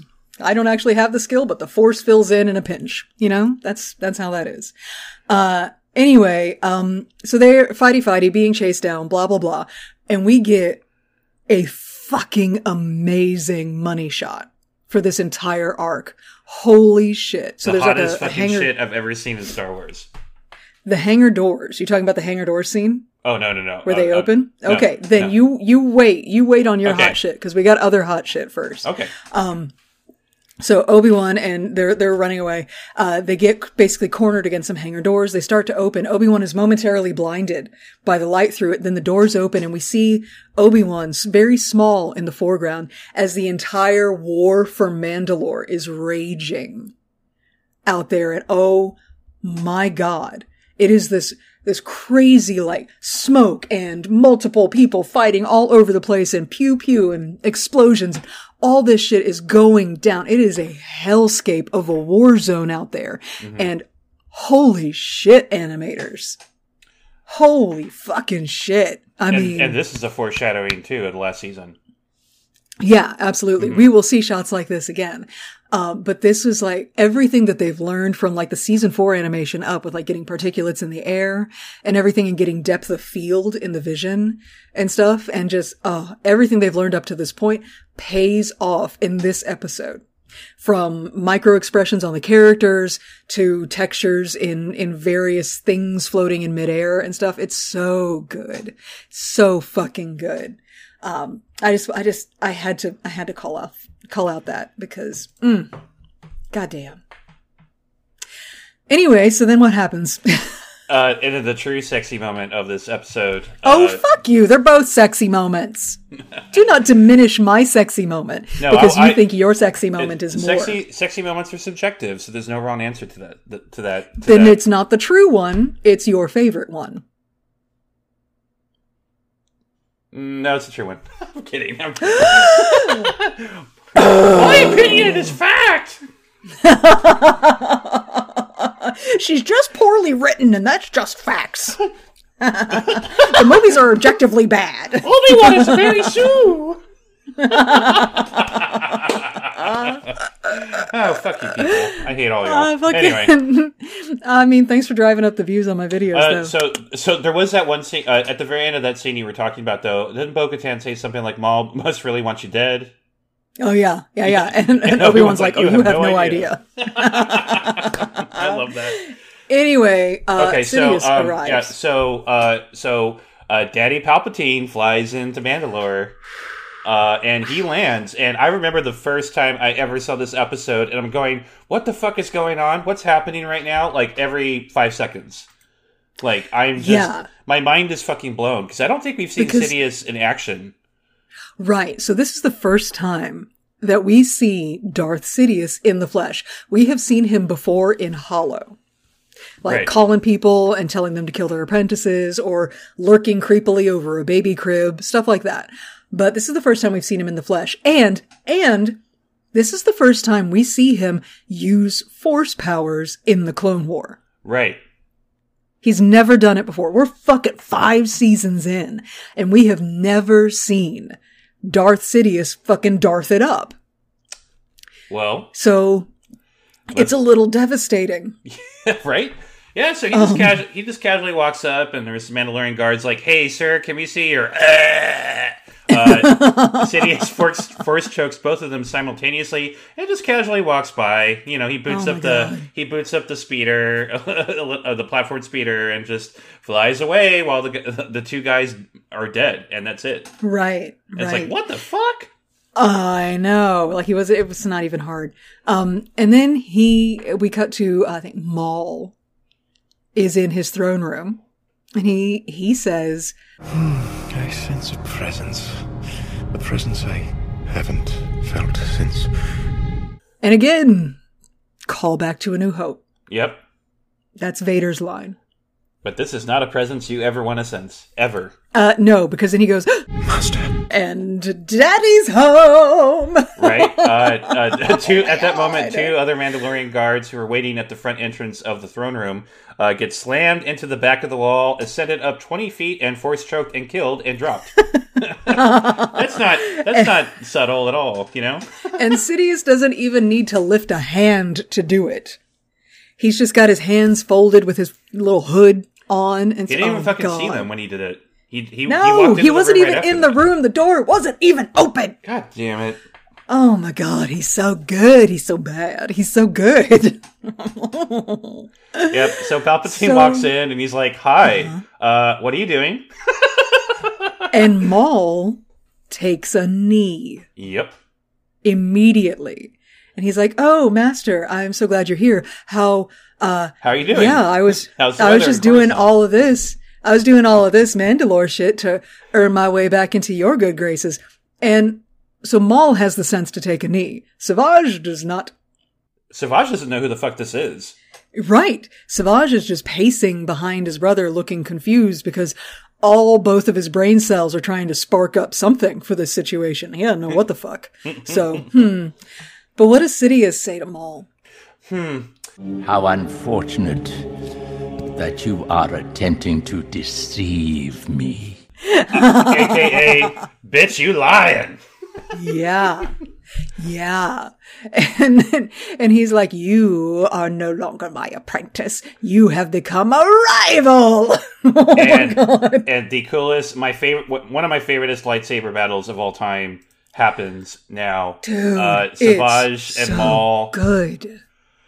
It is so good. Like, literally, y'all, if I'm in a bad mood or having a bad day, I go on YouTube and I do a search for Maul versus Sidious, and I watch this. I have, like, this single lightsaber battle I've watched more than any other Star Wars. I love that for you. Mm-hmm. How is this your happy place? Like, when I'm having a bad day, I go and search up the intro sequence to Peacemaker, and I just watch that a few times. Because that's just serotonin straight into my brain. But But this fight, this is your serotonin, huh? This is your happy place. I love a good action sequence, and it's so good though. I'm not saying you're wrong. I'm just saying that's a strong flavor. I mean, it's either this or porn, or I mean, this is basically porn for me. So, well, yeah, no, I mean, I'm not seeing a huge difference. Right. Yeah. And anyway, and also, like, you know, the Star Wars nerd in me, I know that Shiv Palpatine has mastered all of the different styles of lightsaber combat. And you see this motherfucker switching between all of them seamlessly to fight Maul and Savage. And at certain points, he makes it look fucking easy. And that's the insane part. He doesn't just make it look easy. He makes it look fun. I know. And this is the most fun he's had in years. Yeah, he's laughing. Because when's the last time he got to fucking cut loose on anybody? I know.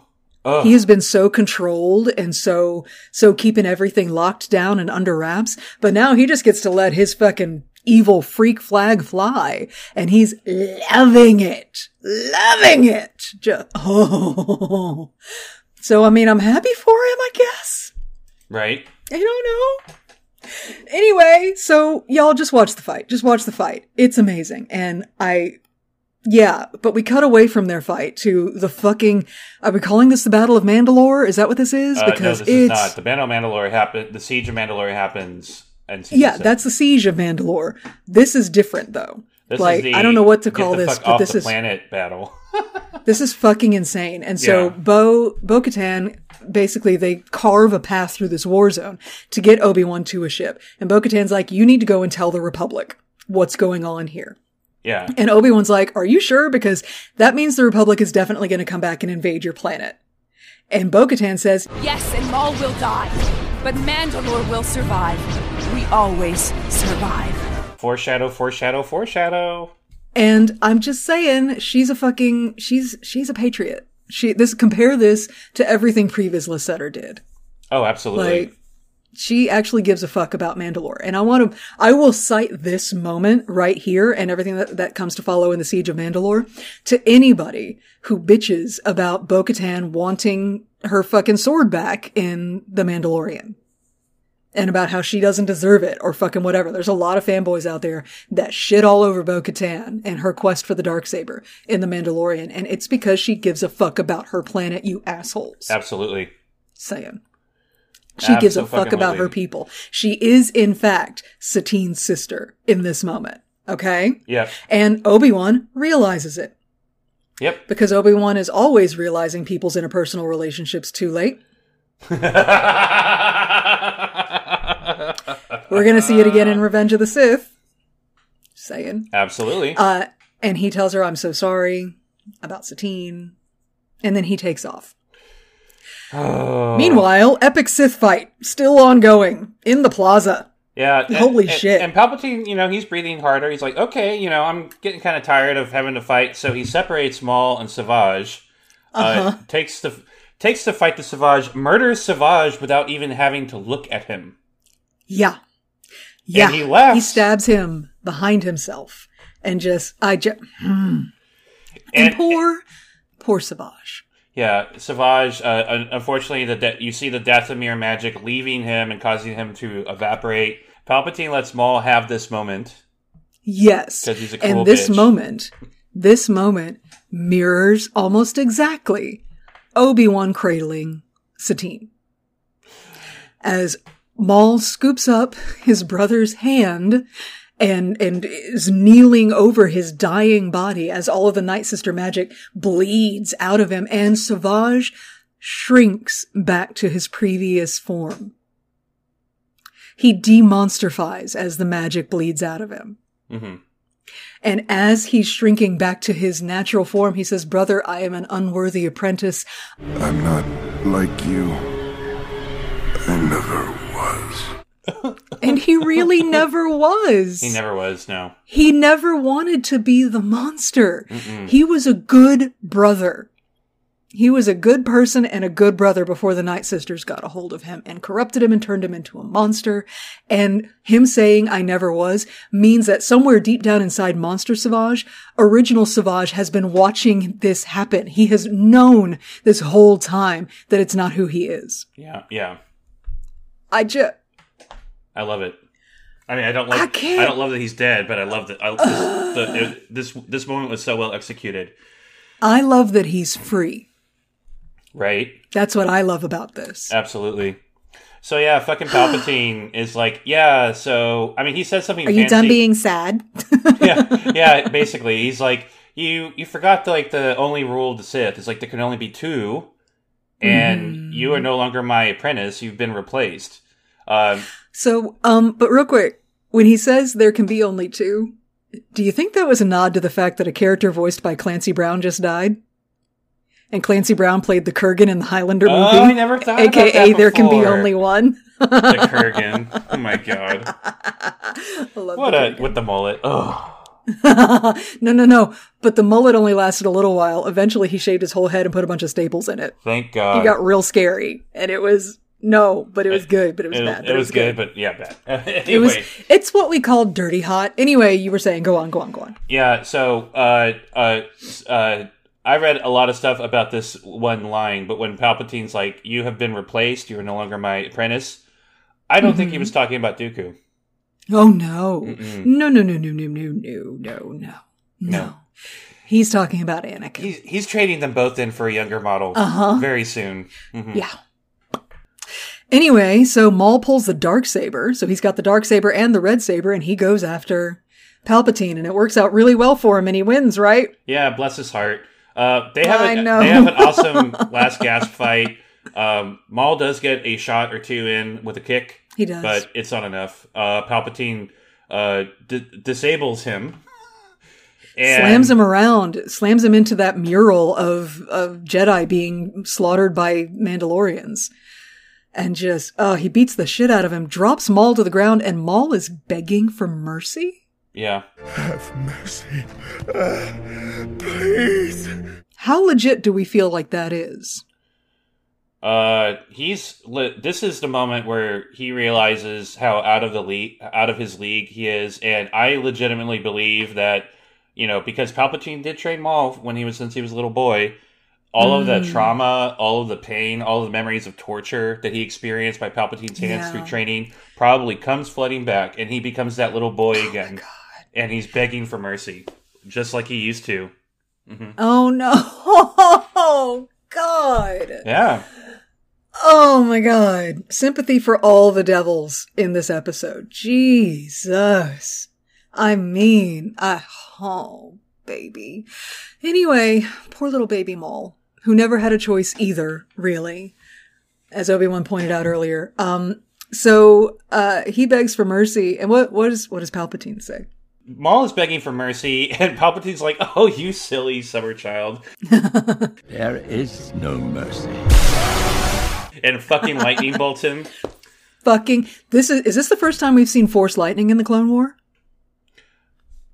Surely not. Surely Sidious? Dooku has used it. From Sidious, yes. Dooku's used lightning a lot, yeah. Okay. Yeah. Okay. So yeah, Force lightnings the shit out of him, and then he says the line that you called out earlier. Do not worry. I'm not going to kill you. I have other uses for you. And then more lightning, more screaming, more cackling, end of episode. What? How do we feel about these episodes? So it's not a criticism, it's an observation. So much shit happens in this arc. So much. Mm-hmm. When we've had other arcs this season in particular that were like not as action packed. And I don't know how I feel Looking about at that. you, droid episodes. Looking at you. Well, not just the droid episodes. Like, we had the terrorism episodes. We had, Truth. It's this season feels so bipolar, but, we also are starting to see and experience like what the true awesome power of Clone Wars is, while also witnessing like some of the background noise that was starting to happen with Cartoon Network and the Clone Wars production team. Because my notes on this arc is that Cartoon Network was really heavy-handed with the feedback in these episodes. Granted, Dave Filoni and team wanted to do some savage shit, which they still managed to pull off some really horrible shit, but they wanted to take it a step further. And that's a hell of a pivot. We're now officially entering the final stages of the Clone Wars. We're now starting to experience the dark side at its apex. Right. And like, what the fuck did you think you bought, Cartoon Network? I know. This is not a fluffy, there's no happy ending here. No. This has to end leading into Revenge of the Goddamn Sith. Exactly. And we see the Jedi at their most hollow at this point. Yeah. You know? Yeah, hollow's a good word. Yeah. The ruler, okay, Yoda and Conehead Dude. The leader. Ki-Adi-Mundi. He's Conehead Dude to me. The leader of a very important system is asking you for help. Yes, they're neutral. Yes, they're at this point, because she's being attacked, not promising any policy changes. But do you really think if you didn't help them at this point, they wouldn't have joined the Republic? Do you really think that? You think if you maybe if you go and fucking help them and show them that the Republic isn't just a fucking herd of warmongers, and that the Jedi actually have a code to which they still hew more than just Obi-Wan does, like maybe they wouldn't, sign the fuck up, or at least be less neutral and more supportive. I'm just fucking anyway. Goddamn, it's infuriating. This arc really embodied something that Clone Wars has really learned how to do so well, which is tell the epic story, like whole planet at war, forces of darkness colliding in an epic battle, like tell the big picture story and tell the very, very small picture, very personal story, like between Obi-Wan and Satine. Like that world of history between them embodied in her final moments. Just, oh my God. So just the fact that this show can tell both of those stories, like span that whole spectrum of storytelling in one arc, is amazing. It's so good. This show is so fucking good. Yeah. And this is, oh. And I think my favorite thing about this arc is that everything seemed effortless. Like they didn't. Right. Yeah. They didn't make things pretentious. They just let everything just unfold the way it was going to unfold. And like the Star Wars surprise of introducing Palpatine into the mix was fucking huge. And, I used to joke around a lot with people, like, way before Clone Wars, when Revenge of the Sith was coming out. I was making jokes with friends like, man, I want Anakin to be thrown into a vat of magma in the first 10 minutes, come out as Vader, and just kick ass and kill people for like 2 hours, right? Uh-huh. But then I see moments like Palpatine coming out and doing this shit, or much later Rogue One, Vader doing the hallway scene. No. I don't want 2 hours of that. It would be exhausting. Yeah, it would be exhausting, and I would be scared. Yeah, and it's, again, that's a really strong flavor. Like, Vader is a lot. You use that sparingly. Otherwise, it'll overwhelm the whole dish. Right. Right. I'm hungry. Can you tell? Oh my God, I want a burrito so bad. I know. Okay. So I loved this arc. This arc is amazing. And also, this is kicking off some shit for fucking Clone Wars. Like, it's like, this is the scale that we operate at now.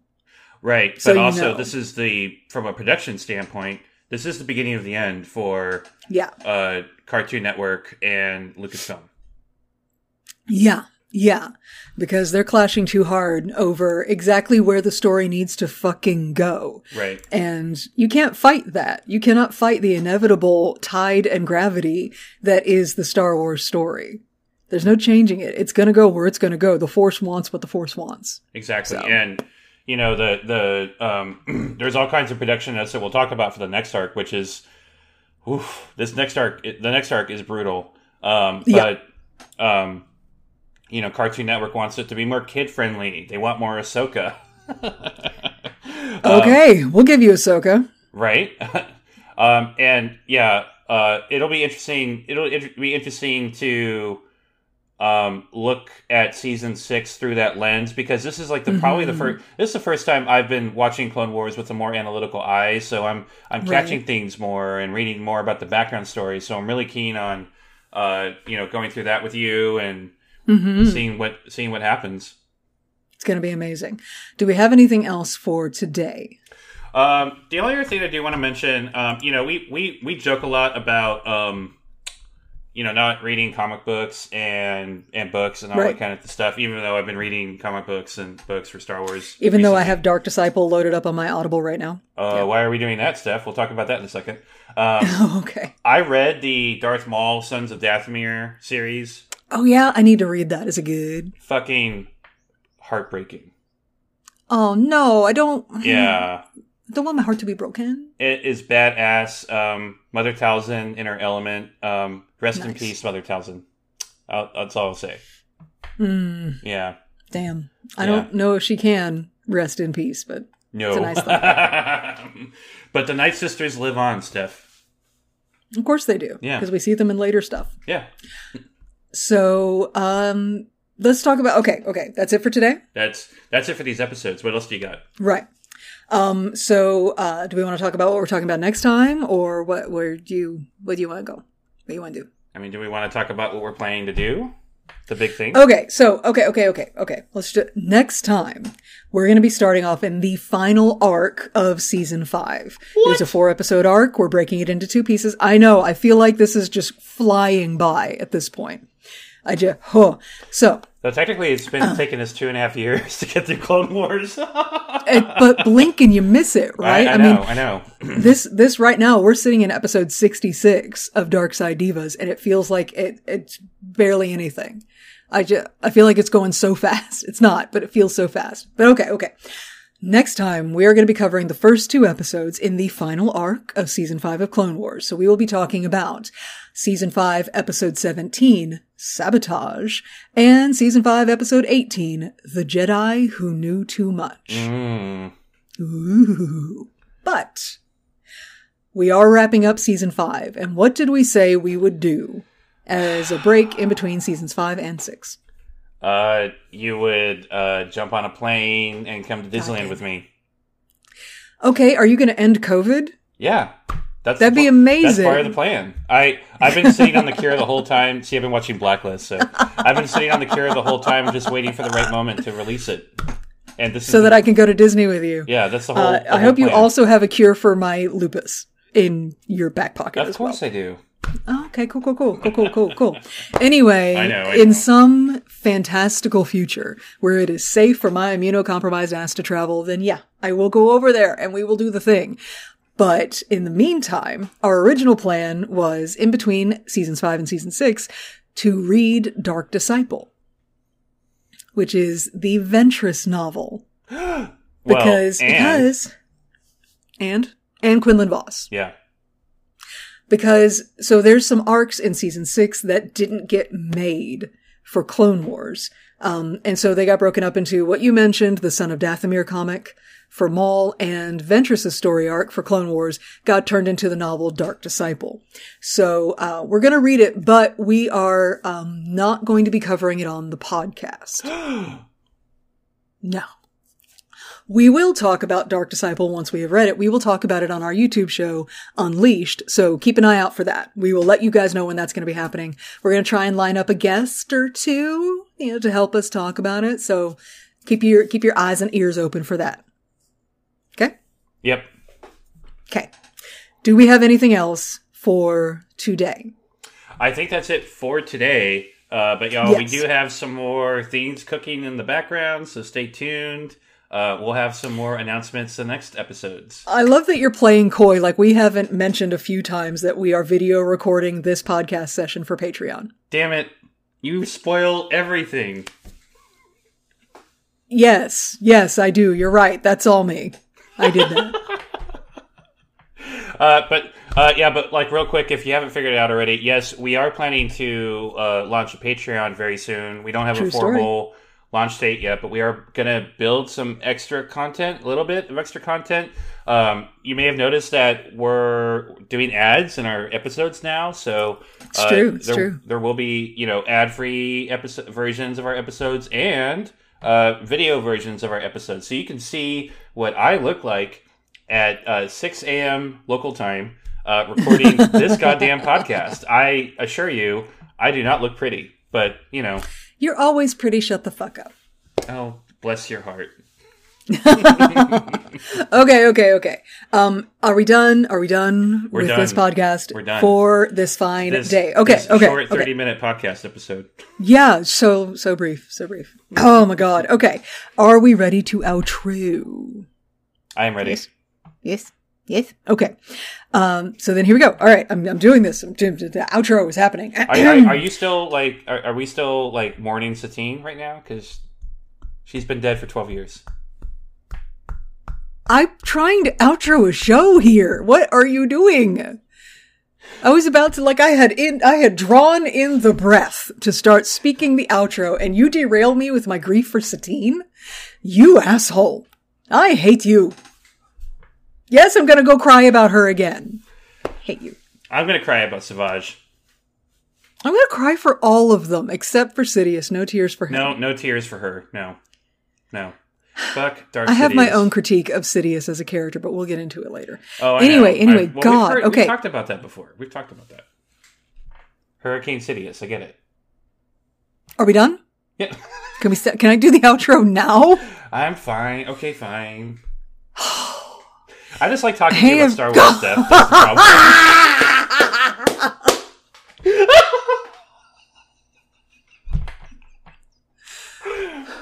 You know what? Yeah. You do the outro. I don't even know what you say. That's right. It's almost like you should shut the fuck up and let me do my job. Okay, fine. Are you done? Yeah.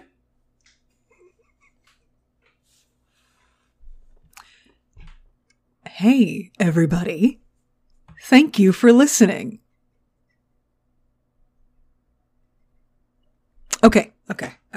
I might trust you. Hey everybody, thank you so much for listening. We super appreciate that. If you would like to hang out with us in between episodes, you can. Because of social media, where you can follow us. We are on Twitter, Instagram, Facebook, and TikTok. I feel like I did that out of order. There's no established order, but that felt weird. Anyway, you can find us as @DarksideDivas. Also, everybody, you can find our podcast on via your favorite podcast platform of choice, be it Spotify, Apple, etc. Also, if you use a podcast platform that lets you leave a review, please leave one. And if it's a podcast platform that lets you do a written review, if you leave us 5 stars, we'll definitely read that shit on the air, even if it's super insulting. Maybe even especially if. And we may get way too much joy out of it, which may defeat the purpose. But whatever. It's true. Anyway, stay tuned on the podcast and on the social medias and on our YouTube channel and everything as new Divas shit develops, because stuff's happening and it's really cool. We hope, we think, we pray. Okay? Cool? All right. Do we have anything else? No? We're done? I just want to say, Steph. Oh my God. You talk with your hands a lot more than I realized you did when we're doing this podcast recording. It's awesome to watch your work. Did you think that maybe I stopped being my inability to speak without my hands self just because the camera wasn't on me? I always thought I'm sitting over here for 65 episodes before today. I sit over here and gesture like a maniac by myself in this entirely audio medium. Yeah, but because I've always noticed that I talk with my hands like a lot more than you do, because I'm like Power Rangers-ing over here, you know, voguing all the time, you know. So like I've never noticed you do it too, if that makes sense. Because I'm so vain and narcissistic in my. I was about to say we have been friends for over 20 years, and you've never noticed that I talk with my hands. Not as much as I do. Anyway, y'all, this is what it's like to be friends with Chris. Right there. He doesn't notice. Chris, do you even know I'm married? That I have children? Hey, Chris, what color are my eyes? Real quick, without looking. Brown? Hazel? He had to guess. Anyway, can we say bye to the podcast now? Yes, I'm done thanking you. Bye, everybody.